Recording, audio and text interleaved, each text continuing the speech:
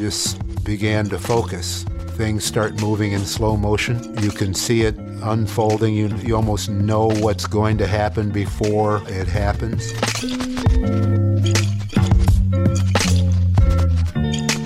Good evening, everyone, and welcome in. It's another edition of Skol Stories. I'm your host, Mike Wabschall, inside TCO Studios at Winter Park. We have a cool conversation coming up with you in a minute. It's legendary Alan Page as your guest on Skol Stories tonight. But first, your current Minnesota Vikings, in the midst of a 3-game losing streak, they are going to go to Washington on Sunday to try and end that skid. The Vikings have also fallen to 3-3 in the NFC, so Sunday's game of the utmost importance as the Vikings look to get back to a winning record in the NFC and end their losing streak against the Washington Redskins. Of course, you can catch that game right here on the Vikings Radio Network. Paul Allen, Pete Bercich, Ben Lieber, Greg Coleman will bring you the action from FedEx Field. That game Sunday, noon Central Time, 1 out east where we will be. But more importantly, let's get to tonight's business. That's a conversation with Alan Page here on Skol Stories as we look to transcend the playing field and give you a deeper look at a story that has a profound place in Vikings history. And of course, there may not have been a better Vikings player than Alan Page, the 1971 NFL MVP, of course, a Purple People Eater, and a Hall of Famer. We have our lead writer for the Vikings Entertainment Network with us tonight, Craig Peters. He's the one who talked with Alan Page. So, Craig, preview for us a little bit what we're going to hear from Alan Page in this conversation and tell us what it's been like working with Judge Page, because you have over the last couple of years. Well, anytime you get an opportunity to learn from one of the game's all-time greats, your ears perk up that much more. Mm-hmm. And he's just such an incredible contributor, not only to this game, but to our society as well, with the level of accomplishments that he's been able to have off the field. It's always fun to go back and watch the archival footage and see just sheer dominance at times and wonder what centers had to do. And then, I mean, he's only playing at about 250, 260 pounds as a defensive tackle. That's hard to believe, but that's a sign of where guys on the line were those days. But you just look back and you kind of see the carnage. So one of the things I was interested in was the 1971 NFL MVP that you mentioned. He became the first defensive player to ever win that award. Yeah. And a lot of people have said his performance against the Lions that season or in a home game here was the one that solidified it. And he got really angry with a couple calls, back-to-back penalties, and Detroit moved the ball down the field, but then he also came back and he somehow channeled just this sheer anger. And it's fascinating to hear about him becoming this version of himself that he really doesn't like and doesn't want to be, but that's who he had to be in that moment. Yeah. And he just dominates plays, and eventually Detroit's got 3rd and 44. Mm-hmm. Where they're trying. What do you do on a 3rd and 44, Mike? Right. Draw. I believe they did, and I believe he made the tackle on that one too. I'm not surprised if he did. Awesome. Well, a very interesting figure in Vikings history. Craig has a great conversation with him coming up. Let's hear from Justice Page. So excited to be joined by Hall of Famer and retired Minnesota Supreme Court Justice Alan Page. Justice Page, welcome to the program. Well, thank you. Good to be here. Start with what growing up in Canton was like. Your career led you home again, but kind of what shaped you early on in Canton that enabled you to go on to do the things that you've been able to accomplish? I think primarily what shaped me was family, parents who were strict but loving, brothers and sisters who made sure that I didn't get into too much trouble. You know, growing up, we all have the potential for great success or great failure. And it's, to some degree, the luck of the draw, but having that support, which allows you to discover who you are, make mistakes, but at the same time, keeps you from making such big mistakes that they become life-altering. And I had that kind of family support. During your teenage years, construction on the Pro Football Hall of Fame, you worked and helped with concrete, I believe. I had about 5 minutes on the job site, but they were. I remember them well. Let me just say that it was hot. It was dusty, and the work was hard. When you look back now, is it hard to imagine that place has become such a significant one for so many players and coaches and contributors to this game? It never would have occurred to me at the time the real meaning of what was being built. Clearly, growing up in Canton, Ohio, I understood about football and its importance, but I'm not sure I know what the right word is, but the meaning, the feeling that comes with bringing that to the community and the way it's grown and developed into being one of the premier sports museums in the world, that's pretty special. I believe you had some time with a sousaphone growing up, and then football. It was undeniable the talent that you found on the football field. And what was it like to kind of discover? Well, it was clear that the lack of talent with the sousaphone meant that if I was going to have success somewhere, it wasn't going to be there. It was going to be on the athletic field. The opportunity to play at Notre Dame. You know, you look back on my athletic career, Central Catholic High School in Canton, and at the time, one of the top teams in the state, then on to the University of Notre Dame with its storied history, coming here to the Vikings and being a part of really creating a rich tradition, and then ending with the Chicago Bears with their history. It's, quite frankly, in retrospect, hard to imagine that I would have all that good fortune to be with the people that I was, the good fortune to be around such talented coaches, players. It's been quite special. This team did move up in its stature early in your career. You know, you arrive in 1967. It's an expansion franchise, but by the end of the decade, it has turned the corner and wins the NFL championship. The accomplishments that you guys were able to put together, can you describe, was that ahead of where you thought this team could get? Well, you know, from a player standpoint, you always think you're going to be the best, no matter what the circumstances are. When you have that 3-8-3 season, when you start each of those games, you think you're going to go out and win and perform and do well. And so there is always that sense that you're going to be the best. But having that sense and making it happen and becoming the best are two different things. What made it for us, what got us around the corner, is we turned into a team. We started playing together as a team rather than a collection of individuals. I think early on, there were lots of talented players here.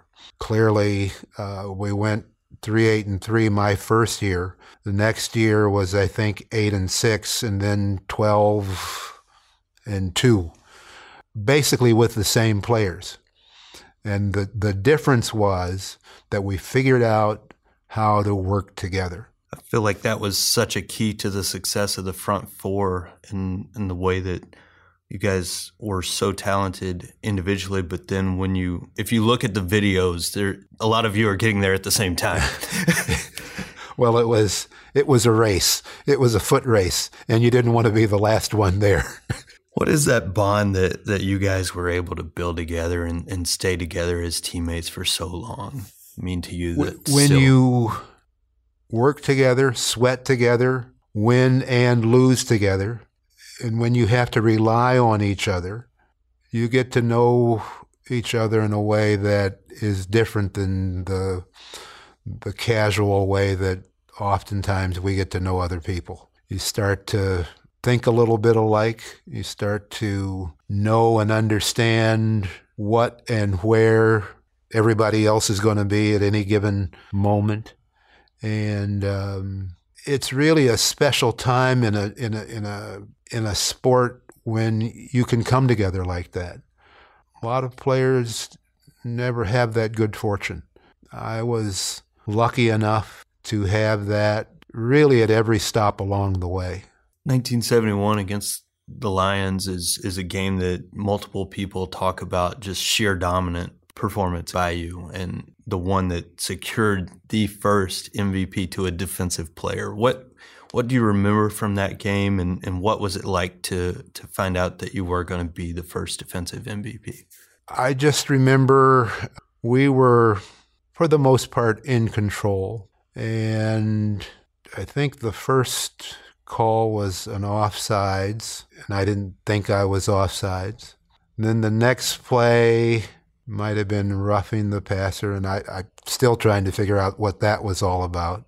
You try to do this all the time, but I just began to focus.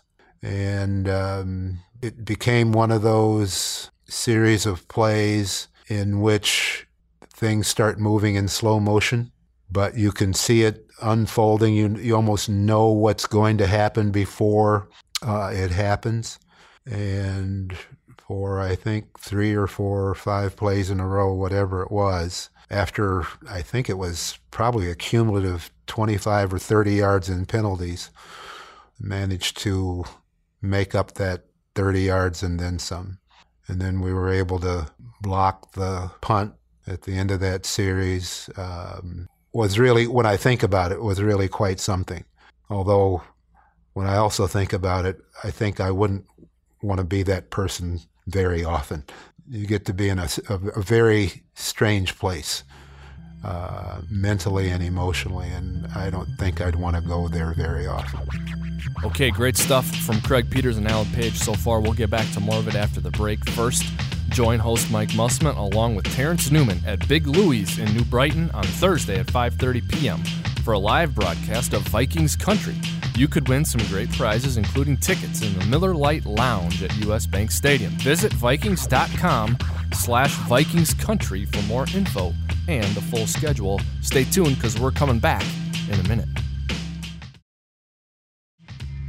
We're back at Skull Stories. I'm your host, Mike Wobschall. More of our conversation with Alan Page coming up in a minute. But first, remember that 2016 exclusive inaugural season gear is at the Vikings Locker Room store, open at US Bank Stadium. For novelty items and apparel, visit the official Vikings Locker Room store at Mall of America, US Bank Stadium, and online at VikingsLockerRoom.com. Let's hear some more from the great Alan Page. Those that may not be the football fans or even Vikings fans for a long time, but have seen you post-career, would almost have a hard time believing you're the same person out there with. I figured out early on that you have to be able to put yourself in a frame of mind to play the game. I mean, the game is violent, and you have to be fierce, if you will, to perform. That said, I also recognize that by my nature, that's not me. I would rather try to figure out how to solve a problem than to fight over it. Well, a football game is a fight.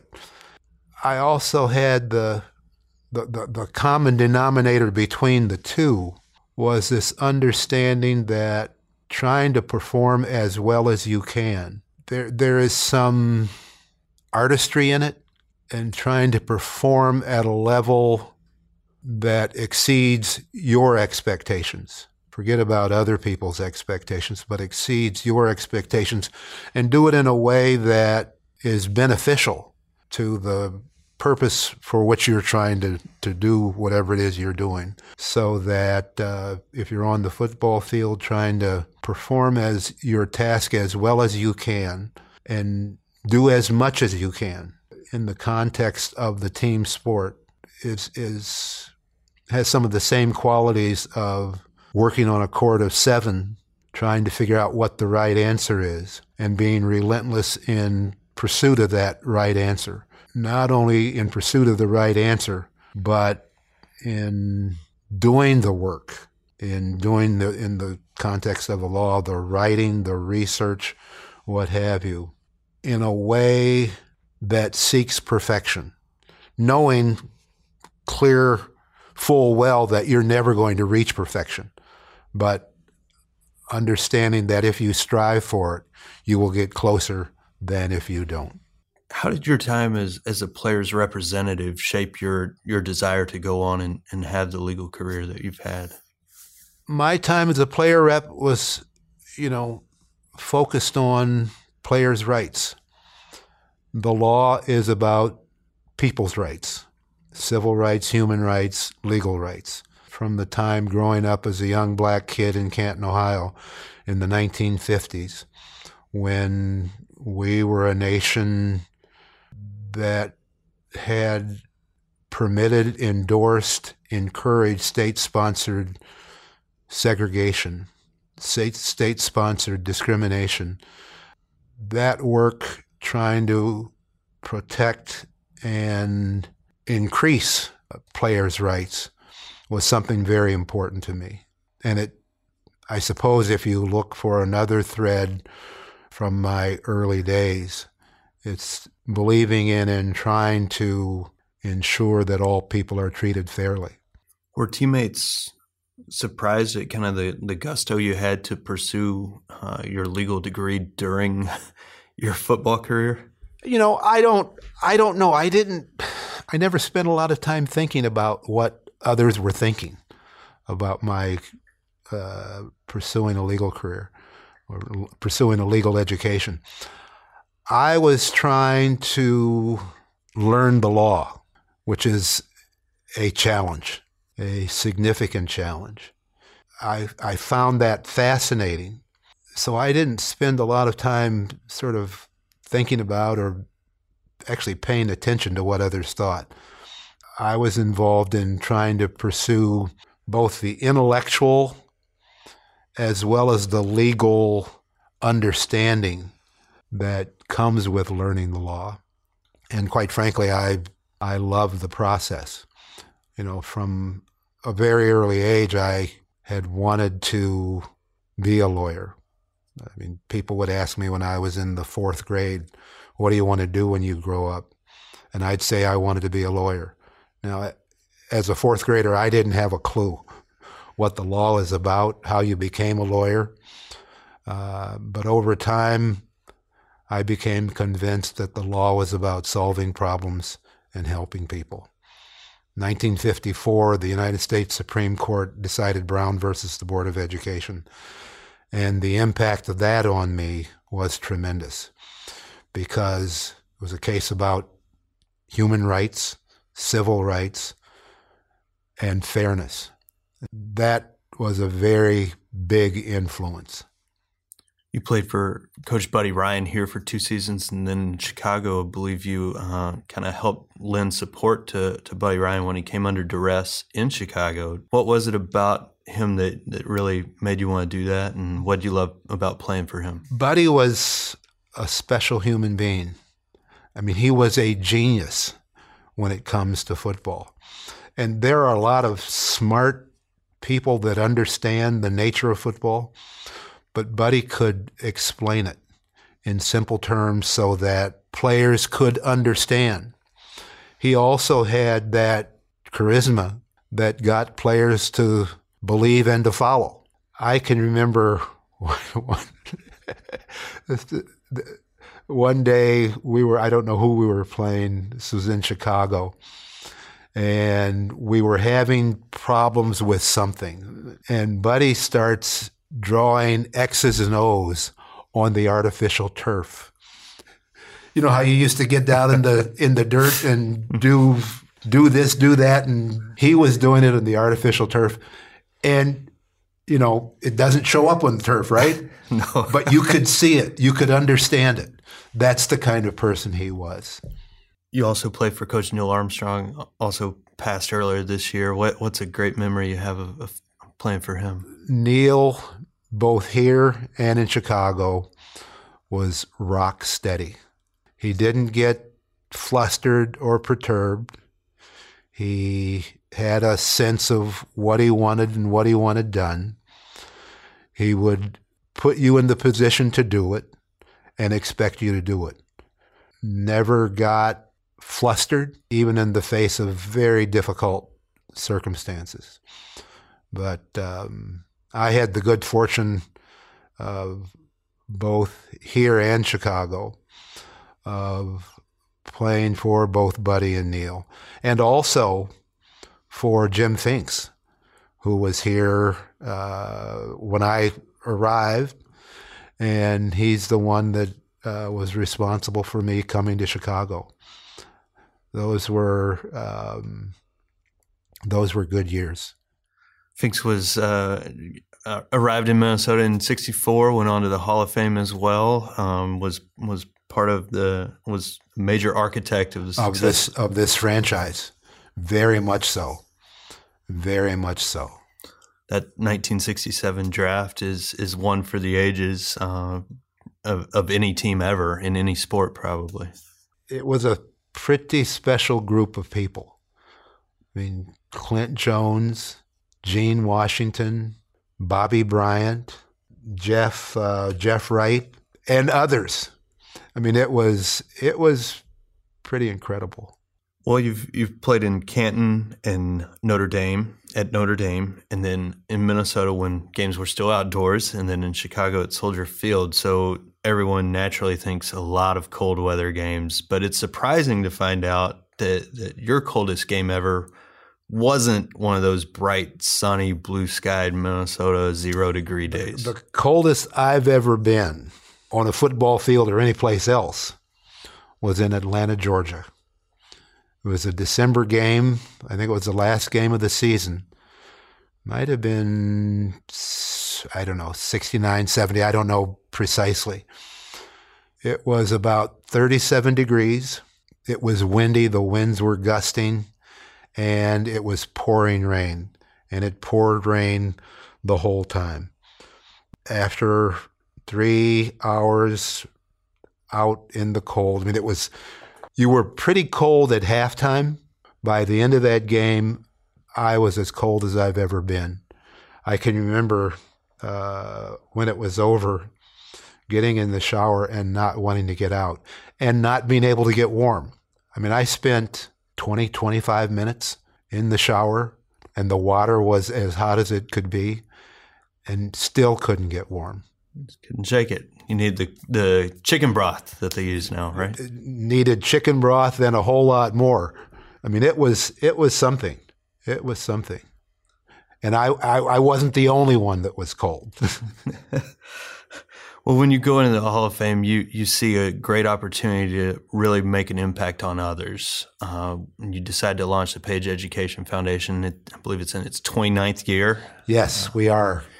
Just describe what it's been like to have that long-term run of a franchise and a bright future for it. We started the foundation in 1988 as part of my induction into the Hall of Fame to use that opportunity to try to do something to help others.